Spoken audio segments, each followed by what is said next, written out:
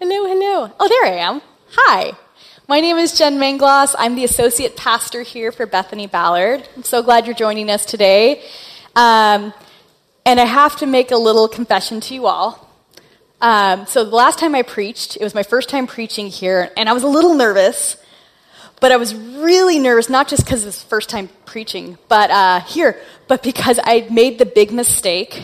Some of you women might know this cardinal rule that you should never break before any sort of big event, a wedding, an interview, your first time preaching. Don't go to a new hairstylist. And so I ended up with 2 big black streaks in the front of my hair. And I was like, but that's not what I wanted. And I got home and it was like, oh no, this looks awful. And I'm trying to wash it out and it's not coming out. And even though now I can look back and go, it wasn't that big a deal, but then it felt like the end of the world. And so the morning of, I'm like, okay, is my headband big enough to cover so no one can see that I look like an idiot? And oh my gosh, I was so anxious over that. And it was fine. My hair got fixed and everything was good. And so today I come here not as nervous, but a little nervous because my parents are here, right here. So here's the deal though. So yeah, we can clap for that. Kurt and Lorraine, they're pretty awesome. So here's the deal. If I really mess it up today, I'm just going to do what every good kid does and blame their parents. So, you're welcome. So, anyways, we're on our final week of Gather, Grow, and Go. And in the first week, I was about to say Paul. Paul does not work here. Brad talked about us giving off the aroma of God, that actually when we gather, we send back this aroma, this sweet-smelling aroma of Christ into our communities. Or as Brad so eloquently put it, whoever smelt it, dealt it. And last week, Brad also took us through a time exploring how growth in Christ results in freedom, transformation, and the courage to be weak. Today we're going to be talking about going, our final week. So we're once more in 2 Corinthians. You may have picked up this passage we read that reconciliation is Paul's word of choice in this section. But the whole book of 2 Corinthians has this story of reconciliation. Because some of the backstory is Paul had ministered to the church in Corinth, and then they'd got a little frustrated with him. He wasn't as brand new and shiny and flashy as some other teachers, so they were kind of blowing him off. So Paul's actually reaching out to them as an act of reconciliation. So even though this passage we're on today is about reconciliation between us and God, the larger story of this book is reconciliation. So let's jump into verse 16. If you got your Bibles, you can open up. And if not, we'll have it on the screen. So from now on, we regard no one from a worldly point of view. Though we once regarded Christ in this way, we do so no longer. So Paul starts by talking about our worldly view of Christ. And I want to invite you to think back to Paul's history, because this statement is actually autobiographical for him. In Acts 9:5, Jesus appeared to Paul saying, I am Jesus, whom you are persecuting. And before his conversion, Paul would have viewed Jesus as an enemy of the faith, even an imposter, because this man is claiming he's the Messiah, the Holy One of Israel. And I don't believe he is, so he must be an imposter. But now something's changed for Paul, because he sees Jesus for who he truly is, as friend rather than enemy. And so his view of Christ has changed. And I think that's a good question for all of us. How did you view Christ before you came to him? How has your vision of Jesus changed? For some of you, like me, I was too young. I was like one of those toddler converts. But for some of you, you were old enough and you knew what life was before Christ. And so I want to invite you to think back. What was that like? How did I see him? And how is that different today? And you may notice that this vision before and after is really different. And it's not just of how you see Christ, it's how you see the world. Earlier in chapter 5, Paul talks about the new body we receive in heaven. And kind of the book of 2 Corinthians is spread with this idea of newness. So we see this in chapters 2 to 3, where Paul is talking about our new covenant with Christ. And then in chapter 4, he's talking about new life in general. And this isn't a new idea, though, for the church of Corinth. This is actually a reminder to them. Paul is correcting them. He's reminding them that their sight has been renewed. So he's saying, don't fall back into this old vision. Don't view the church through worldly eyes. the church there had rejected Paul. Like I'd mentioned, maybe he wasn't the best speaker. He didn't have a lot of money. He was kind of blunt. And the church in Corinth was liking these preachers who maybe had a nicer thing to say to them, wasn't as offensive, maybe had a little more money, were a little shinier on the outside. But Paul's reminding them that that's a worldly view, to praise someone like that. And he's like, no, what we need to have is this new vision and not view people of God like the world does and values them the way the world does.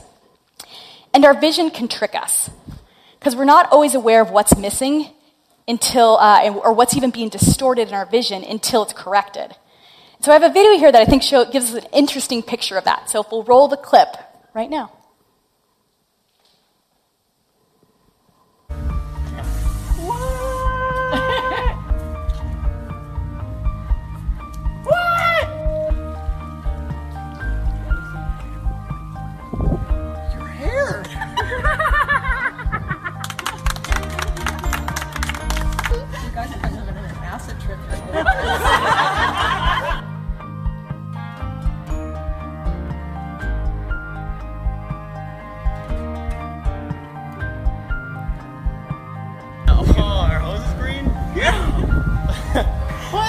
It's so green.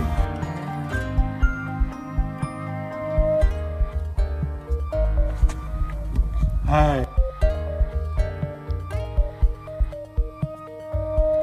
Are you seeing colors? Oh my God.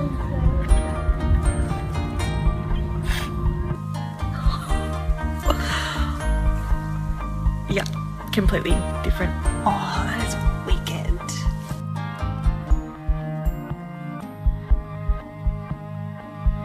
What color is this? That's pink. What about that? Purple. That's what purple looks like. I'm gonna have to learn colors now. That's what everybody else said.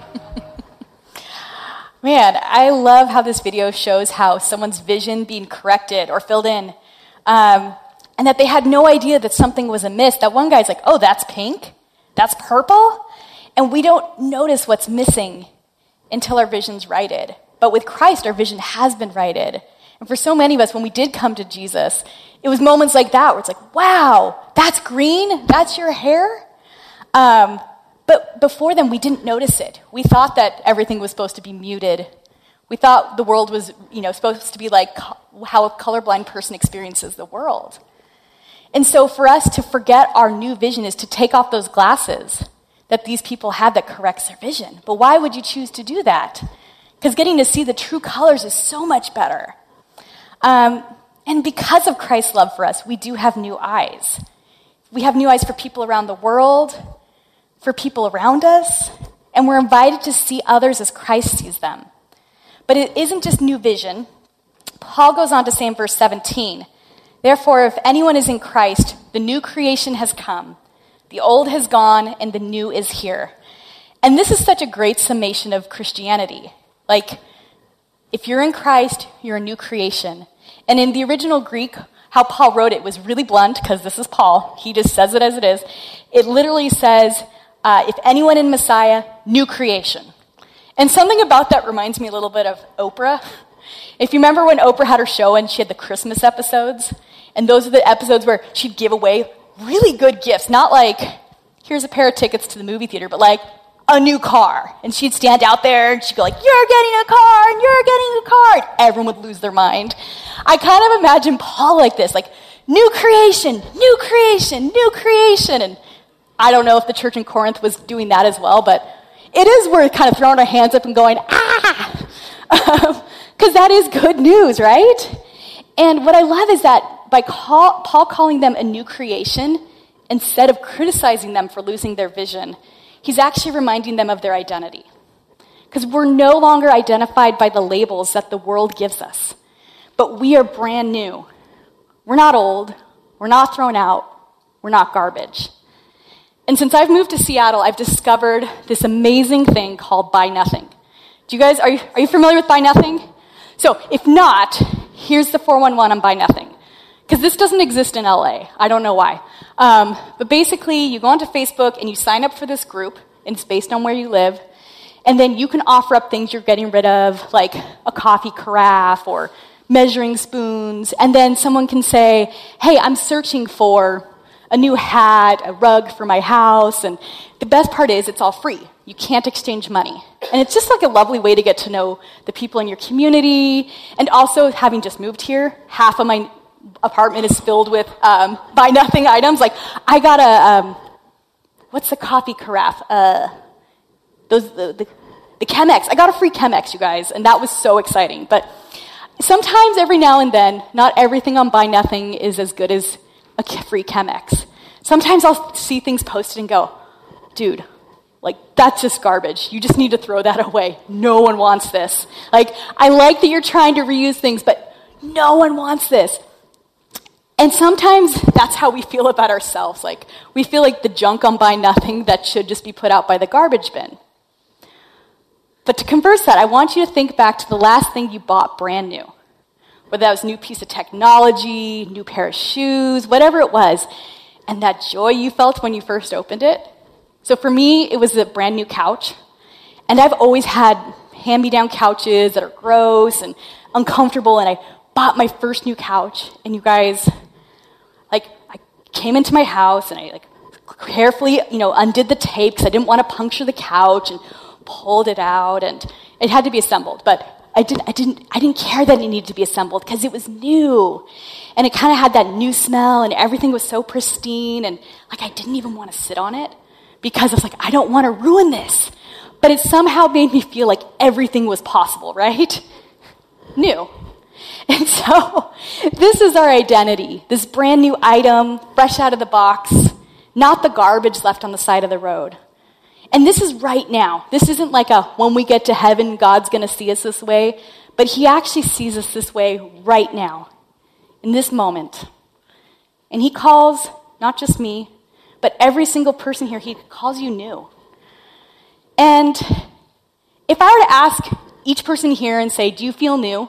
Do you believe that we're a new creation and God sees us that way?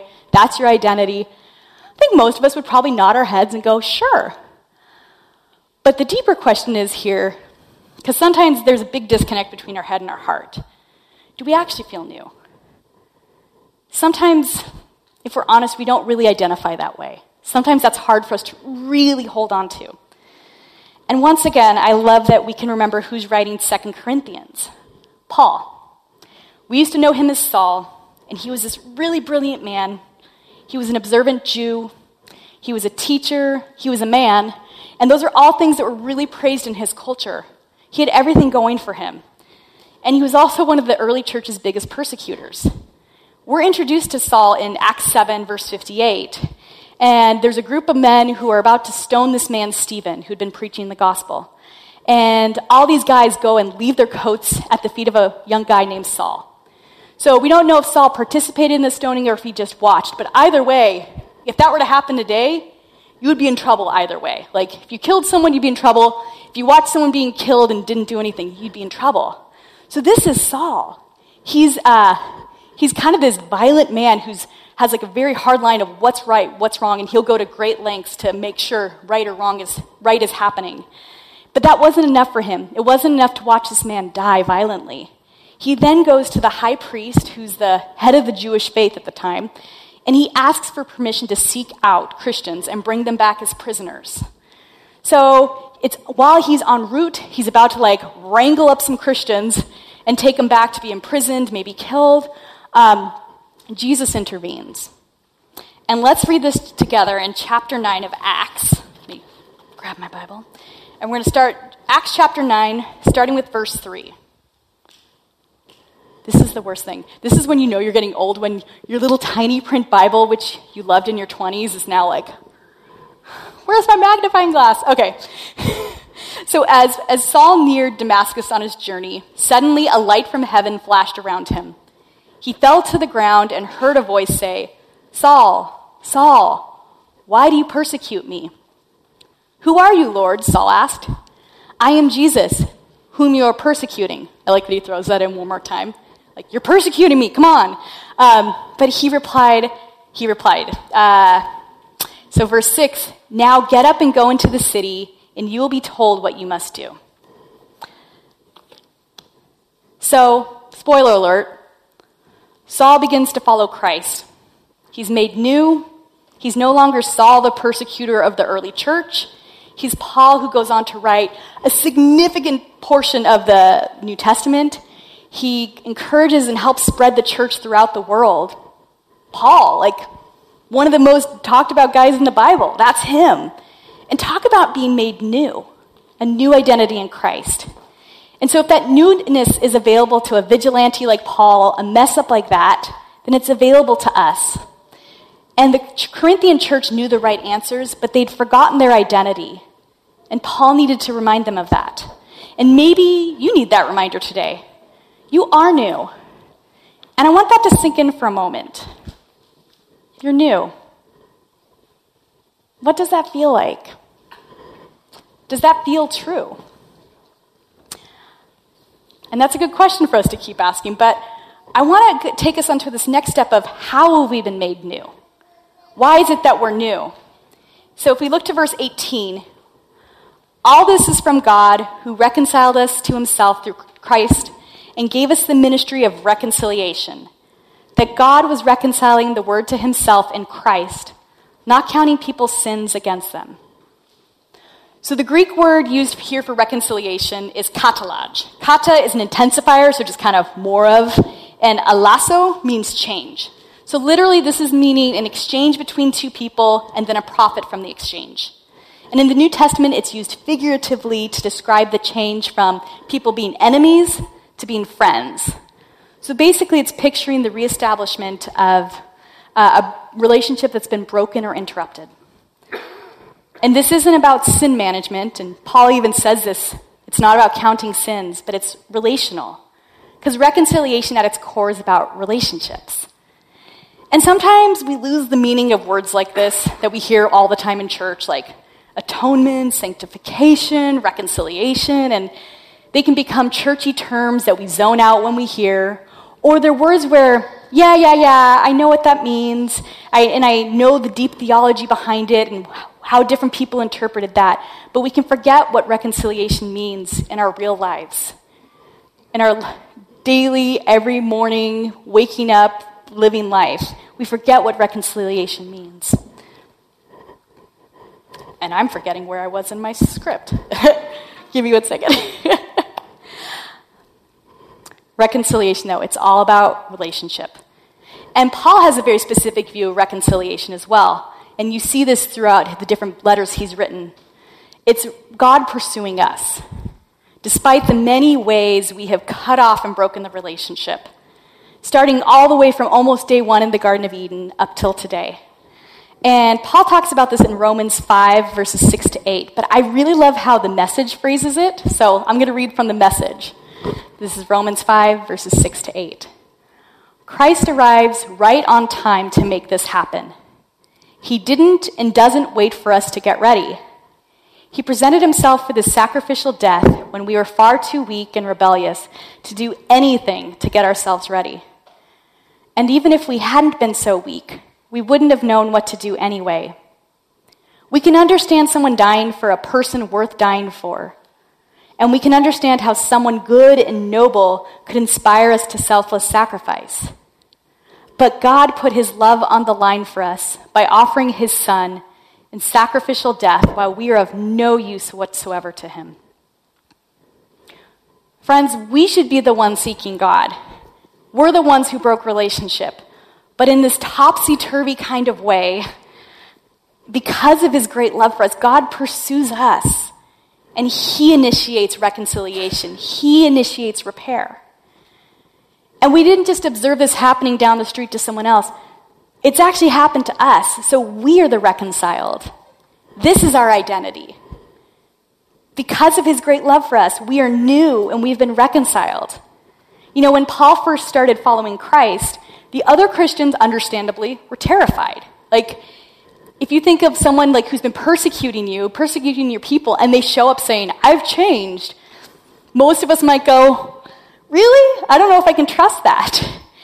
And the church, the early church saw Paul with these kind of like these worldly eyes of, hey, we know his former identity. We know he's a vigilante. He's out to get people like us. And in Acts 9:26 we read, when he came to Jerusalem, he tried to join the disciples, but they were all afraid of him, not believing that he really was a disciple. And yet, despite his reputation, Jesus called him. Yeah, him. He called him new. And Jesus gave him a new identity.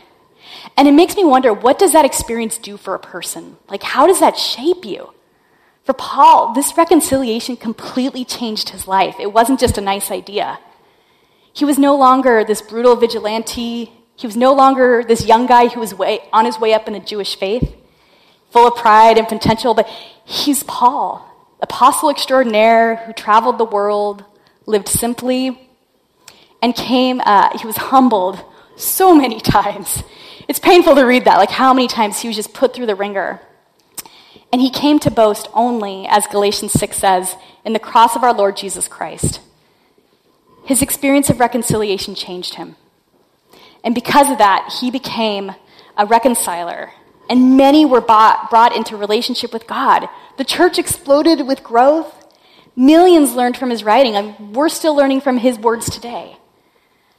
And remembering that because we have new eyes, because we are a new creation, because we have been reconciled, we're called into a new business. We hear about this in verse 20. We are therefore Christ's ambassadors, as though God were making his appeal through us. We implore you on Christ's behalf, be reconciled to God. God made him who had no sin to be sin for us, so that in him we might become the righteousness of God. Because we have been reconciled, we're now in the reconciliation business. We've just joined the family business. And when I hear the family business, I can't help but think of the Godfather, right? Because God made us an offer we couldn't refuse. Sorry, that was such a bad joke. I classify jokes two ways. It's like a knee slapper where it's actually funny, and an elbow slapper where it's like, ooh, you tried. So that's my elbow slapper joke for you. I blame my parents. Just kidding, you guys. You're great. But because we're now part of this new family, we're now reconcilers. So what does it mean to be a reconciler? It means that we're a reconciling presence in our families, in our church, in our neighborhood, in our workplace, in our city, in our state, in our country, in the world. In Colossians 1:20, Paul explains that Christ came to reconcile to himself all things, whether things on earth or things in heaven, by making peace through his blood shed on the cross. And there's this great meme of this woman who's been like drawn on paint on Microsoft. It's like this crudely drawn like little girl, and she's got her hand in the air. Sometimes she's got a broom, and it says all the things. And that's kind of what's going on here. All the things. That's what Christ is reconciling. All the things. Think of what around you feels broken or out of order. Yes, Christ's reconciliation there. Wherever we see brokenness, wherever we see things that are wrong, that are not the way they should be. Now here's some good news, because maybe this level of reconciliation, all the things, seems a little overwhelming. Like, okay, so I've got to be an ambassador, and I got to be a reconciler, and how do I do that? And I've got to also like make myself dinner and go to work, and like, how does all that happen? So if you're feeling overwhelmed, take a moment, slow your roll, take a deep breath, and be reminded of this good news. Jesus promised help. And turn with me to Acts 1, verse 8. Good news is coming. We're going to jump in here on this moment when Jesus is giving his final words to his followers. And he says, "But you will receive power when the Holy Spirit comes on you, and you will be my witnesses in Jerusalem and all Judea and Samaria and to the ends of the earth."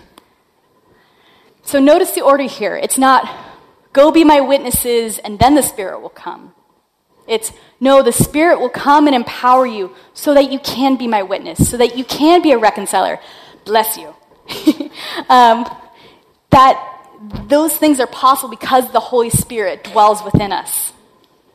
So you, yes, you have been empowered to be a reconciler. That's good news. You don't have to figure it out on your own.